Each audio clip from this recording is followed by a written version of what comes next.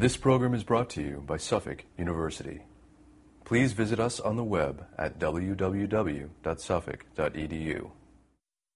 Good morning, this is Gail Ellis, Dean of Admissions at Suffolk University Law School. I'm pleased to introduce Jonay Williams, a fourth-year evening student at Suffolk. Jonay recently published an article in Landslide, the ABA's intellectual property magazine. In addition to its patent law specialty, Suffolk's intellectual property concentration allows students the opportunity to enroll in advanced courses in copyright law, trademark law, and trade secrets. Good morning. My name is Jonay Williams, and I am a fourth-year student at Suffolk University Law School. The topic was the Shepard Fairey versus the Associated Press case and the issues of fair use surrounding that case. The publication was Landslide, the American Bar Association's intellectual property magazine. They're in their first year. I began the writing process with starting off with the complaints, actually. I read both Shepard Fairey's complaint and the Associated Press's complaint, and then I went and started to look in Google and tried to find different sources from Google. I actually went on to the site for the Huffington Post and NPR and several different places to try to find some sound clips of either people from the Associated Press talking about the case or Shepard Fairey himself, and I did find some of those sources. As law students and as practitioners, we should be able to look at both sides of cases and try to understand both components, because that's what makes you a good lawyer. So that's what I did. When I read both complaints, I tried to see it both from Shepard Fairey's side and also from the Associated Press side, even though I'm usually or typically tend to be pro-artist. So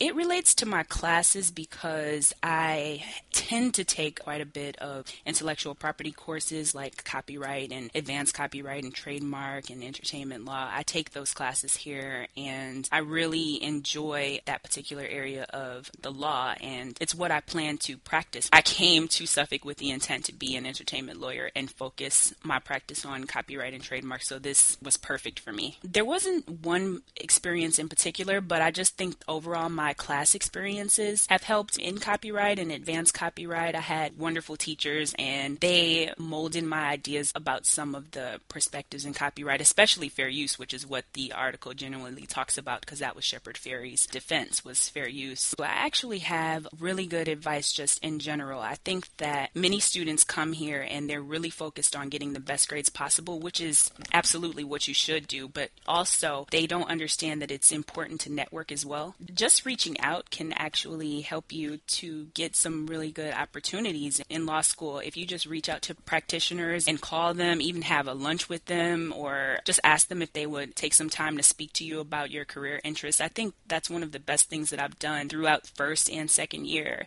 and even more into third year. I started to just reach out to different practitioners, and if they couldn't help me, then they would send me to another practitioner that could help me, and it was great to do that. And as far as what happened with Landslide, I actually reached out to the intellectual property section of the American Bar Association and told them that I was interested in pursuing helping them in any kind of way and kind of getting my name out there, and they told me that the best way to do that was to join the visual and dramatic works section of the intellectual property section. And so I did that, and the chair and the co-chair were actually interested in trying to publish something. I just happened to be there at the right place at the right time, and it all happened because I reached out. And I think that many students, they kind of get sucked into our law school bubble and they don't have the opportunity to do that, but you should take a little time to just reach out to different people and you would be surprised at the results you receive. Students considering Suffolk, first of all, it's a great school. I'm so happy that I came here and I'm very pleased with the education that I received here. So I think that the best thing for students to do who are considering Suffolk is to study, get the best LSAT score that you can, and make sure that your personal statement really reflects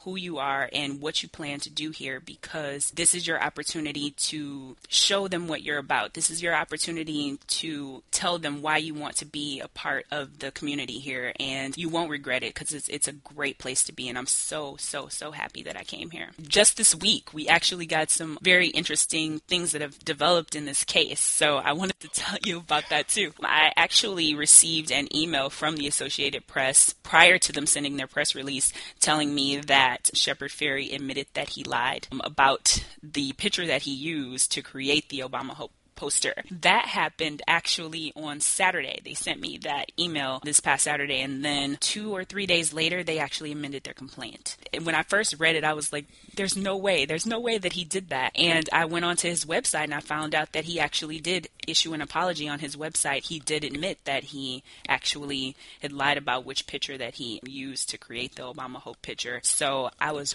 really, really shocked. And I contacted Landslide and I asked them, did they want me to provide a commentary, because I felt as though him lying about this is going to affect so many artists that do wish to use the fair use defense. There were many people that believed in him, myself included. Finding out this piece of information it sent shockwaves all over every airwaves. I'm sure there are many places that you can go and Google and find out information about this particular development in the case. But I really felt like it's going to have an adverse effect on the other artists that are honestly using this defense as a way to say that they have rights to particular pieces of media that are out there for them to create their work, and which is very important, which is why the defense exists. But now, who knows how this is going to have an effect on the art world and just the use of the defense in the future.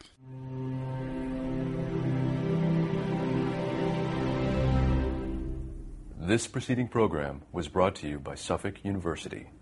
Please visit us on the web at www.suffolk.edu.